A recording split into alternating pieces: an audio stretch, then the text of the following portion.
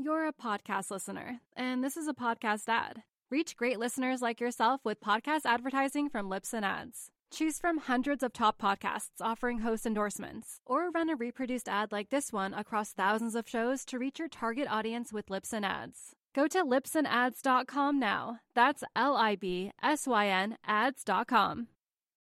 You're a podcast listener, and this is a podcast ad. Reach great listeners like yourself with podcast advertising from Libsyn Ads. Choose from hundreds of top podcasts offering host endorsements, or run a reproduced ad like this one across thousands of shows to reach your target audience with Libsyn Ads. Go to libsynads.com now. That's LIBSYN ads.com.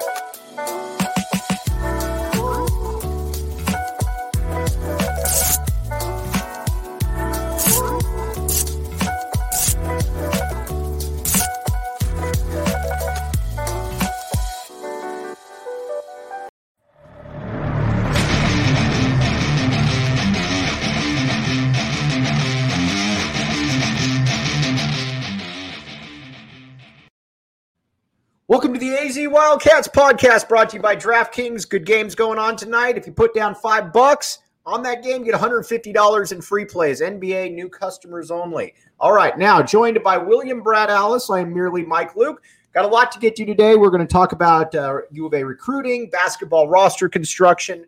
But first and foremost, Dalen Terry recently announced that he is declaring for the draft without signing with an agent. Brad, I think this is a smart move by Terry. I'm not particularly worried about this. I would expect Dalen Terry to be back. Yeah, all indications are that he's going to be back, that he probably won't get the feedback that he wants to stay in the draft. Now, this makes sense from a couple of reasons. One, you could end up getting that first-round promise. And if you're getting a first-round promise, it probably means a very good team is giving you that promise. And, you're not going to make a ton of money compared to being a top 15 pick, but a promise is a promise. More than likely you go and you accomplish a couple things. One, first and foremost, you get the feedback you need. And he'll find out, do they see me as a 3-and-D guy? Do they see me as a secondary ball handler? Heck, do a few teams think maybe I can play point guard at this level? I doubt it. But, you see what I mean. He gets that feedback. He comes back, consults with the coaches, and they try to create a plan not only for his in-game development, but in practice and in workouts. Tommy Lloyd, I think, is a lot like Lute Olson. And frankly, let's be honest, Sean Miller was this way. Just because Sean Miller didn't use you in the game the way maybe NBA teams wanted you to be used, doesn't mean they weren't working on those skills in practice, in workouts, things like that. I think secondarily, and this is the new breed of the college basketball landscape, Dalen Terry's name is going to start hitting national circuits today. People knew who he was, but for the most part, it was Matherin. It was Christian Koloko. It was even Tubelis and Krisa who got he helps his NIL stuff. Mm-hmm. Is it significant? No, but if you can all of a sudden get a regional company, a national company to chip in a little bit or to allow him to branch out, it can help financially make sense next year, and it can also expand for the future. I think that's the one thing we haven't seen about name and likeness. How does success at the college level, and again, I don't know how much he's getting from that ice cream company, probably not much, but the fact that he is now learning to market himself when he does go, let's say, I'm going to throw out two. Let's say Memphis drafts him next year. But suddenly he now knows how to do a public appearance. He knows how to market to companies. He knows how to sit in that meeting and say, hey, here's what I can do for you guys. It's not just his business manager. So all this helps him long run. And again, I think for him, the ideal situation, not Arizona, but for him would be to get that first round guarantee and then he stays in the draft. We all believe, and from what it sounds like, the coaches believe he'll be back. But, in many ways, I think the best case scenario for Arizona would have been he did his homework now and then came back already. But if not, I think, we expect, the coaches expect he will be back, but he may be back a little bit smarter and a lot wiser. I think that this is honestly, it's a good move for him. And honestly, I think assuming he does come back, Tommy Lloyd, I think, is the perfect coach for him, because when you look at it, Benedict Mathurin obviously leaving. He was your big scorer right there. Kerr Kriisa is a good player, but nobody's going to say, well, you can't have the ball, or Kerr's got to have the ball at all times. I think Dalen Terry can really come back and essentially be a much better version of what he's been, with a more offensive-minded gear towards him, and that he can get you the 6 rebounds, the 5 assists, but I think he can also get you the 14 or 15 points. And with his kind of defense, Brad, I think that you've got the ability to be able to come. If he does that, I think he leaves next year as a sure first-round pick, because we both agree that he's an NBA player. It's just about being able to make that right move at the right time. I think what he has to show the NBA is that he is good enough as a scorer and as a playmaker to warrant that top 15 pick. Mm-hmm. That he can go and be a starter on a team that needs talent. Because right now, I mean, could he go and be a backup on the Suns and be Mikal Bridges Jr.? Mm-hmm. But he wants to show that, no, he can be Mikal Bridges. Right. That type of player. And I don't know if he's a good enough shooter, but I think he could be a good enough defender. He's athletic, he's long, he's going to get stronger. But he has a realistic possibility next year of being the number 2 scoring option for the Wildcats, depending on how things shake out. I think Tubelis becomes the number 1 scoring option. I think he could be the number 2. And if he can go in, and I don't even think he needs to average 16. I think he goes and averages 12, double. Right. You double your scoring output, you increase your 3-point shooting. What was he, 34 or something like that? You go up. And it came on at the end of the year too. Yeah. He got better as the year went on. But you shoot 39, because 39 translates to about 40 something in the NBA, because you're going to work on it. It's a more wide open league.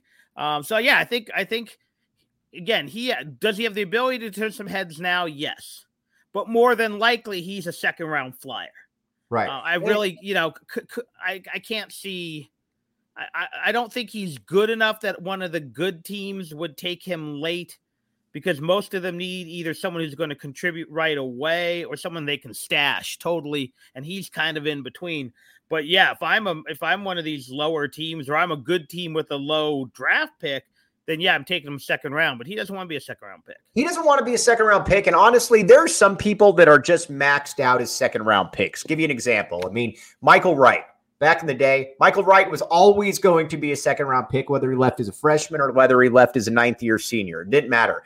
Dalen Terry doesn't fall into that group, though. Dalen Terry has that potential. Dalen Terry has that upside to come back and be a top 20 type pick. And there's a big difference there, William, in that you're talking, and again, a lot of second rounders stick. I mean, you look at a lot of U of A second rounders have stuck, Gilbert Arenas being the best. But there's also a difference, though, where I've got guaranteed a couple $1 million. I'm set financially if I'm a first round pick. If I'm second round, I'm taking a little bit of a chance. There is, and I don't know if it's as true now as it used to be. There used to also be that first round stigma. Right. And I mean that in a positive way. So maybe stigma's not the right, but teams were much more willing to give Solomon Hill that contract he doesn't quite deserve. Right. Who kept getting chance after chance? Was it Wesley Johnson, the old Syracuse player? Yes, the Syracuse kid who he was terrible, but he kept getting opportunities. Even you want to go with a guy who had some talent but was drafted way too high, it was Beasley. He kept getting opportunities because he was a first-round draft pick. You know what, the lottery pick. Here's the quote. Bill Parcells, your guy, ex-Giants great. He said, listen, the reason you're going to take a flyer on someone like that is because at one time they were thought of as being very good. That's the reason why. So you're exactly right there. Even with my team, the Chiefs, look at all the former first-round picks they stockpile for nothing.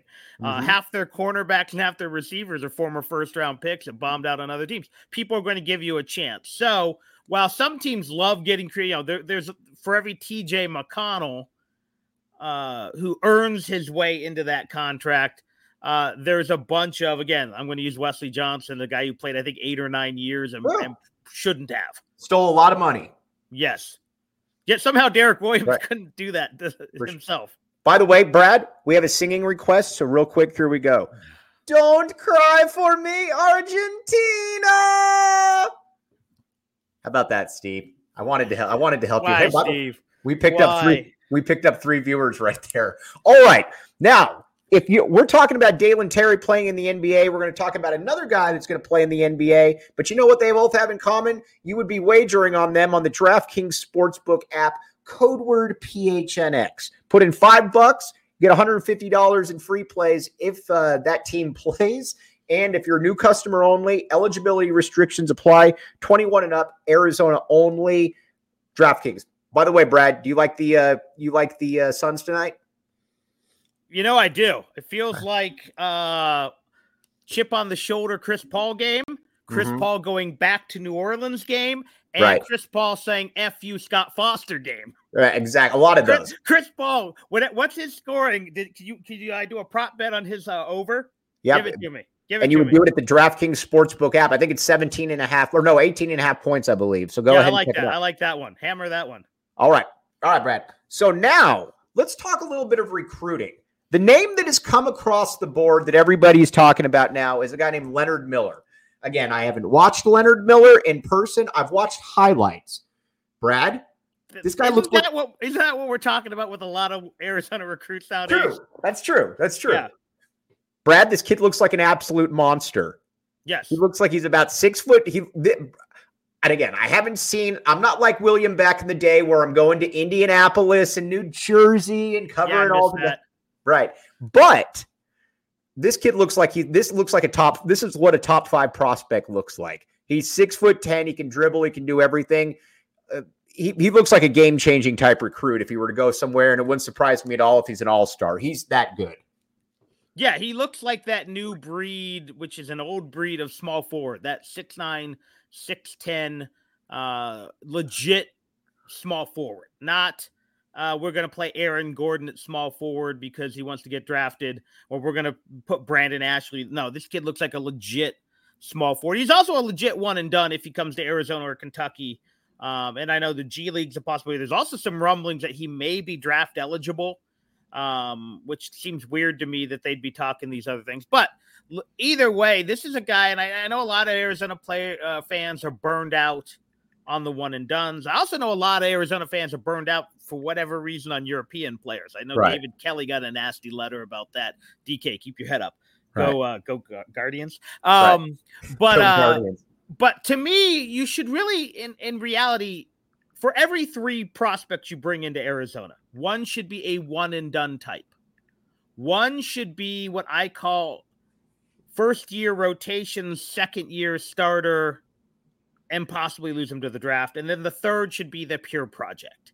If you look at it, I'm going to use Adama Ball. That he appears to be that second kind of guy. Last year barely played. This year he's going to be in the rotation. Could even maybe start, although I think that's Pelle Larsson. But a lot of it depends on Dalen Terry. But then you look at the Serbian kid, and he seems to be that third type. He might get in the rotation next year, but he's 2 or 3 years from starting.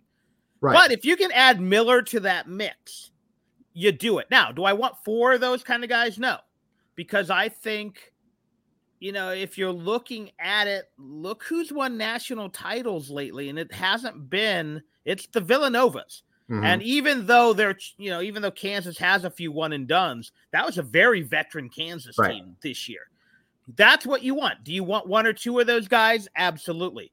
But you know what? I also want some Terrys and Tubelis's and Krisas and but yeah, if you can get me a guy like Miller to add into that mix to be that instant superstar, and even if he's not the number 1 scoring option, he's still that.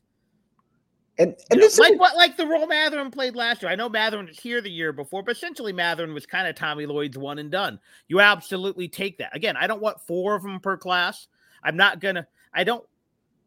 As good as Calipari's been, he hasn't won it in a long time with that formula. I think that formula has become flawed. I also don't think that I think what Calipari's done And to me, it's a lot different than Krzyzewski is. Calipari never figured out really how to blend because he's always going to recruit those guys, but he doesn't get the DeAndre Liggins. He doesn't have the guys who are the 3 or the 4 year players. And that's why you look at it, and every year it seems that they fall short of expectations, whereas at least K, and I know it's a little bit different, but at least he seems to have an upperclassman or two. Bill Self is the perfect one at doing it. Bill Self, like you just talked about. Well, Bill Self somehow finds guys with 12 years of eligibility. I mean, Mitch Lightfoot, I think, is coming back. I mean, who was the other guy? The guy who had the fashion designer name who was there for 107. Yeah, he knows how. I think it's a good mix. And again, Silvio D'Souza?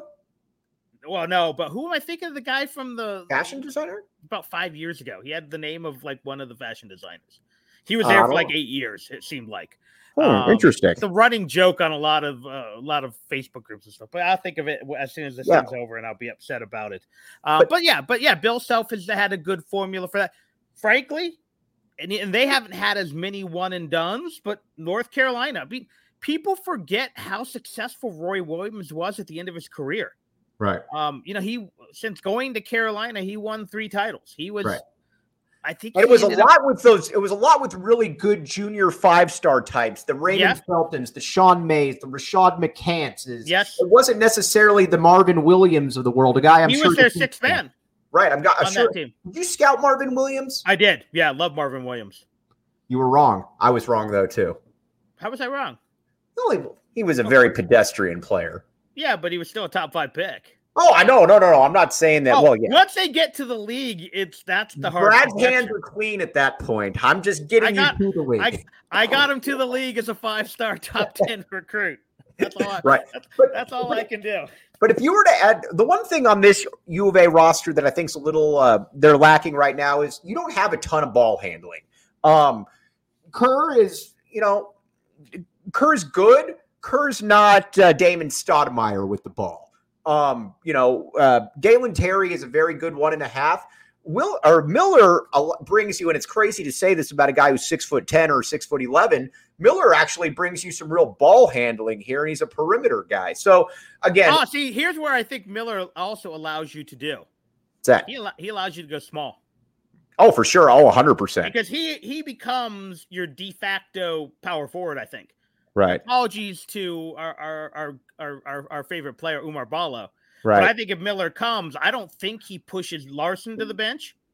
I think he pushes Ballo to the bench, and you go for 1 in, 4 out, which is actually kind of a 4.5 because Tubelis isn't exactly back to the basket post up. But I think what it does, it allows you to have four ball handlers on the floor, and that's what this Arizona team is going to be no matter what. While they don't have elite ball handlers, they're going to have ball handlers at about 3 positions, because if you look at it, Larson's a pretty good ball handler for a 2.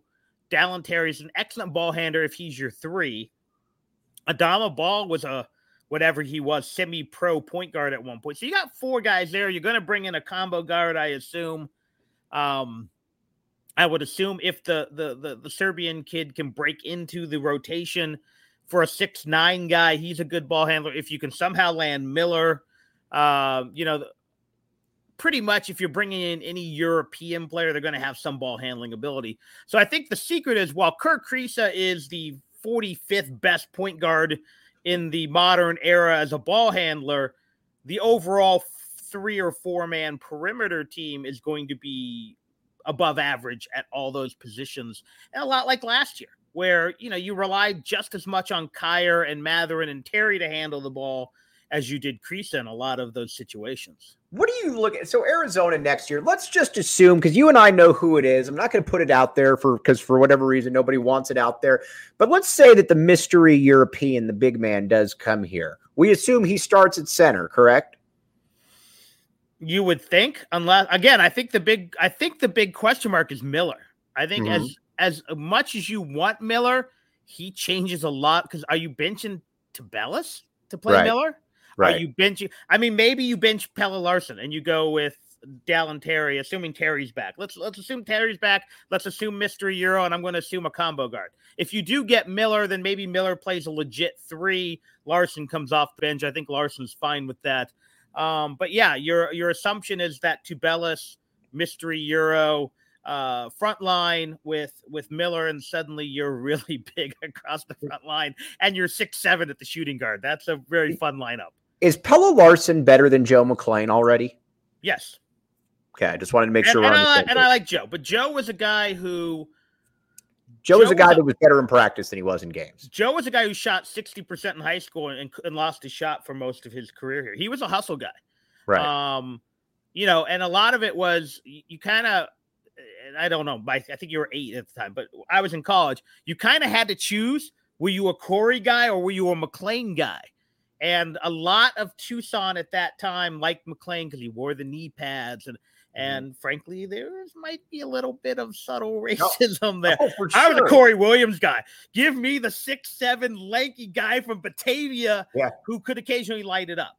Right. I was a Corey Williams guy, but you kind of had to choose your poison because they kind of switched roles over who was that first wing off the bench on those teams. All right, something though that you never. I got a question for you, Mike. Kerr Kriisa.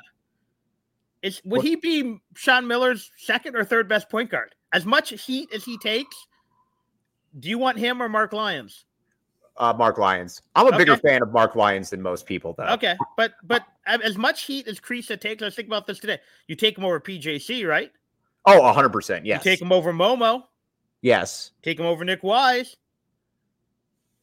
You're telling me you want Nick Wise over Kerr Kriisa? Nick Wise was like 13-5. Nick Wise averaged like 14-6. Yeah, I still don't on that vaunted Sweet 16 Russ Pennell team. Yeah, I still want Kerr Kriisa over Nick Wise. But that's fair. That's not a hill I'm going to die on. Yeah, so I was thinking about that today because I read. I think Jason put this out, and it might have been on Twitter. Where the coaches are higher on Kerr Kriisa than most of the public is. And I was thinking about that. I'm like, I might choose him second. If you want Lions over him because Lions are going to get you that big bucket, but he's also going to shoot you out of a few games. Let's talk about Kerr Kriisa, but also we need to talk about the DraftKings Sportsbook app, code word PHNX. Now you might be saying, Mike, I hear you talking about this all the time, but I've never paid attention. What is it? All right, it's the best sports betting site on there. Get the app. You can bet on the Suns tonight, and if that game is even played, you get $150 in free plays if you put $5 down. That simple, that easy. Make it happen. DraftKings Sportsbook app. All right, I asked this to Doug Gottlieb, and I asked this to Matt Muehlbach. Talk about Mike dropping names right now. Wow, that's not a bad backcourt. That's not a bad backcourt. I asked them both this question: is Kerr Kriisa good enough to be a Final Four point guard? And both of them, who are much smarter than me, said, "I don't know." I thought that that's fair. I think that's fair. Yes, I think it's fair as well. I thought that was just an interesting remark from two guys who are incredibly dialed in that generally have opinions. I thought it was just interesting. No, I think that's absolutely fair. But again, I could go to that with the Sean Miller era. Who other than T.J. McConnell were you sold on being a point, a Final Four point guard? I mean, they almost made a Final Four with Momo Jones. Mm-hmm. Momo Jones would not start over Kerr Kriisa. So correct, right. Now, I think the secret to Kerr Kriisa, and this is what we talked about last summer, is surrounding him with other combo guards. Mm-hmm. Last year it was, I think to me, Pelle Larsson, although he's a combo guard, right? Is he more of a shooting guard? Absolutely. Kyer was a combo guard. Dallin Terry in his own way. I mean, Dallin Terry's out there dishing out assists. Right. Now, he's not running the offense per se, but he's finding the open guy, which means if Kerr Kriisa is hot from 3-point range that game, you certainly can let more of the offense flow through Dallin Terry. Right. My understanding of Adama Ball's background, and again, the tape looked like it was recorded on a Samsung flip phone. But you watched him this year, though. Yeah, and again, I didn't see a whole lot, but he has a point guard background. Does that mean he's a point guard? No, but again, if he can be that secondary, thirdary, fourthary ball handler, I'm making up words here for you, Mike.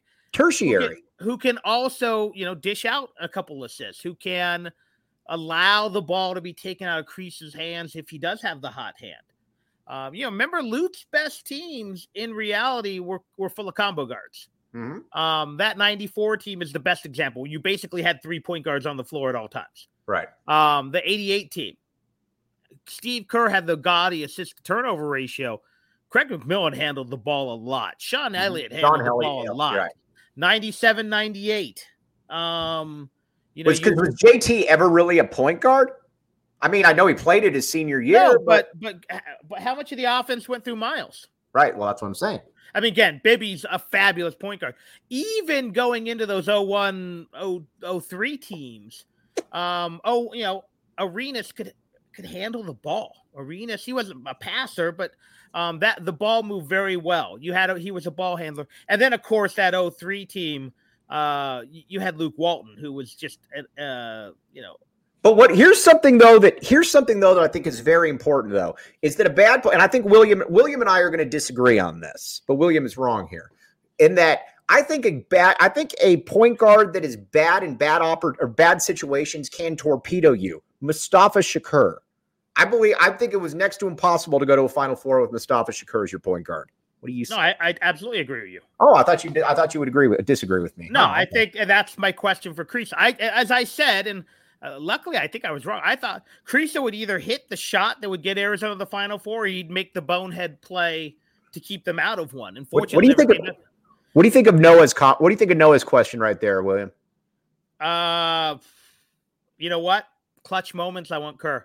Me too. Nico's more talented, but Nico just didn't have it in the final 2 minutes of the game. That's something though that we need to emphasize about Kerr, and why Kerr to me is still a little bit of a wild card, because when you look at him, and we've talked about this before, he shoots 35% from the field, but he looks like he should be a really good shooter. He shoots it with confidence. The form is good. But the one thing that he did time and time again this year, whether that was UCLA, whether that was Oregon, whether it was Illinois, he had big chops when it mattered there, William. I will say this. If you look at the bad turnover against Oregon, that's really the only time I remember him being bad late in games. I may be missing one, but it seemed like almost every game Arizona lost, they lost by double figures. Right. I know maybe the Tennessee game, but that thing was but that bad turnover against Oregon was him it's him not paying attention. Right. As opposed to him wilting under the pressure.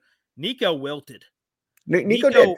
Look at that Oregon game they blew. He just, turning over the ball, didn't want the ball. You know what it was? And again, Nico, I think, was the beneficiary of – Nico had unique qualities that most kids that look like Nico don't have.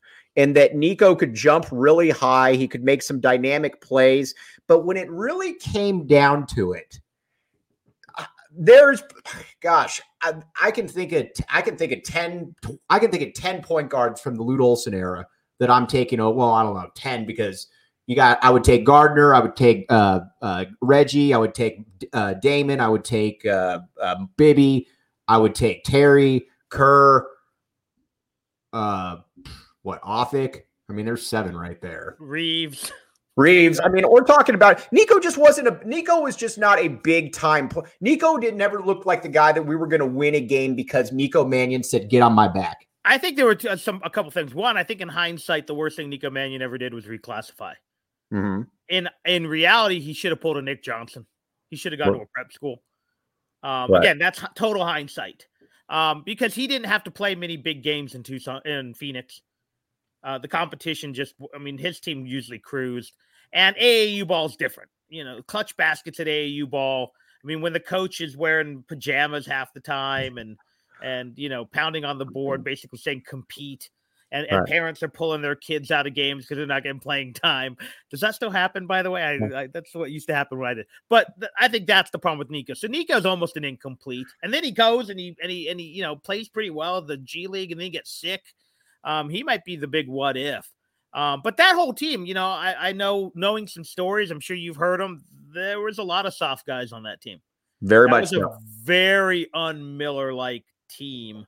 So you look at that. But again, I think Kerr, I don't know if Kerr is a pure enough point guard. I don't know if he's good enough to be a quote-unquote Final Four point guard. But I think he's got the stones. I think he's got, Let's quote Raph, he's got the onions. Right. The moment's not going to be too big for him. He may do something dumb because he gets too cocky. He may try. They might be on that fast break to clinch the game, and he throws the no look right to the guy who then heaves the half court shot. But it won't be because he shies away from it. In fact, it may be because he over embraces the moment. I would agree with that. All right. Because William comes on once a week. This is a regular thing. So wanted to get to a little bit of U of A football here before we sign off. Brad, let's look at the Pac-12 South. ASU is a total dumpster fire. ASU. And they're not going to be good for quite a while because the problem is they can't get rid of their coach because you don't know what the sanctions are going to be. And you can't get anybody in there because these could be significant sanctions leveled in there. I actually think there's a plan that they could do. What's the plan? I'd hire Kenny Dillingham. All right. He's like 33. He would take the job. He'd take the job. He wants to be a head coach. And you give him a 7-year contract. You say, first 3 years, we will not fire you. Yeah. All right. I agree with that. But that's what I would do. Or some other 33-year-old hotshot. I'd hire, I want some guy who looks like he could be hanging out with McVay and what's his face in the car. Kingsbury. Yeah. I want one of those guys. Spiky hair, Instagram girlfriend. Yeah. That's who I hire. All right. Arizona, though. You look around, UCLA, Utah's always going to be solid. Colorado stinks. My question for this, with Lincoln Riley, and I always want to say Lincoln Kennedy, but with Lincoln Riley going to USC now, is that door closed on any team other than USC winning the South? No, because Lincoln Riley was at Oklahoma and never went undefeated in the Big 12. That's true. Now, I think he'll be wildly successful there. He will take teams to the tournament. He will have a bunch of 12-1 years. And he may go undefeated in the Pac-12. Don't get me wrong. But he is not he's not one of the Big Five. Okay, I got you. I agree with that. He's not Urban Meyer. He's not Saban. He's not Dabo. He's not there. He's great. He is but he's probably an A- coach. Okay. At an A job, but he was an A- coach at an A job before. And I don't know if the Big 12 is significantly better than the Pac-12. Here's my question. Let's just say, and we're going to extrapolate this out, Jedd Fisch brings in a top 25 class. Let's say Jedd Fisch brings in 2 more top 25 classes, along with, the transfer guys. Can Arizona get into the position by, let's say, 2024, where they go into the season, 4 years into Jedd Fisch? You could have a senior Delora. You could have, you got whoever you have back there should be a decent quarterback. Can Arizona compete for a Pac-12 title or at least a Pac-12 South championship by year 4 of the Jedd Fisch regime if he recruits at the level he's recruited at? If Jedd Fisch can coach. And here, I think your best case scenario for Arizona, and it's playing out, is that Arizona is Utah. Mm-hmm. And that is, you're always top 3-ish, and then occasionally you have those spikes where you get in. Right. And that's frankly the best you can hope for, I think, for Arizona football, which is a slightly better version of the Stoops middle years and a slightly better version of what Tomey was, because Tomey dipped too much. Right. For my liking. I think he was never able to sustain it. It'd be a good year, and then it'd be a bunch of 7 and 5. And then you'd have a couple 4s. Because what I think Tomey did is I think Tomey would have that success and then change the formula and try to go after Amon Green, for example, who you were never going to get. Right.